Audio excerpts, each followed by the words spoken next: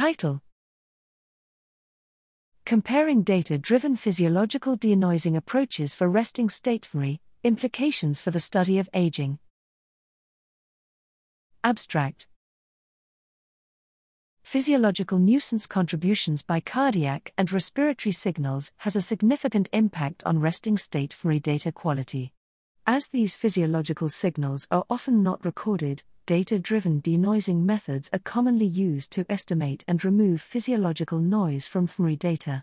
To investigate the efficacy of these denoising methods, one of the first steps is to accurately capture the cardiac and respiratory signals, which requires acquiring fMRI data with high temporal resolution. In this study, we used such high temporal resolution fMRI data to evaluate the effectiveness of several data-driven denoising methods, including global signal regression, GSR, white matter and cerebrospinal fluid regression, WMCSF, anatomical, CompCore, and temporal CompCore, T-CompCore, ECA-aroma.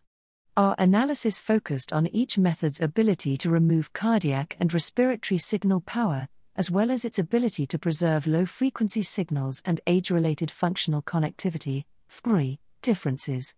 Our findings revealed that ECA-aroma and GSR consistently remove more heartbeat and respiratory frequencies, but also the most low-frequency signals.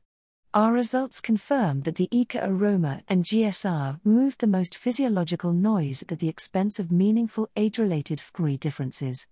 On the other hand, CompCore and T-CompCore seem to provide a good balance between removing physiological signals and preserving fMRI information.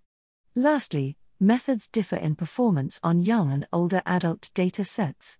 While this study cautions direct comparisons of fMRI results based on different denoising methods in the study of aging, it also informs the choice of denoising method for broader fMRI applications.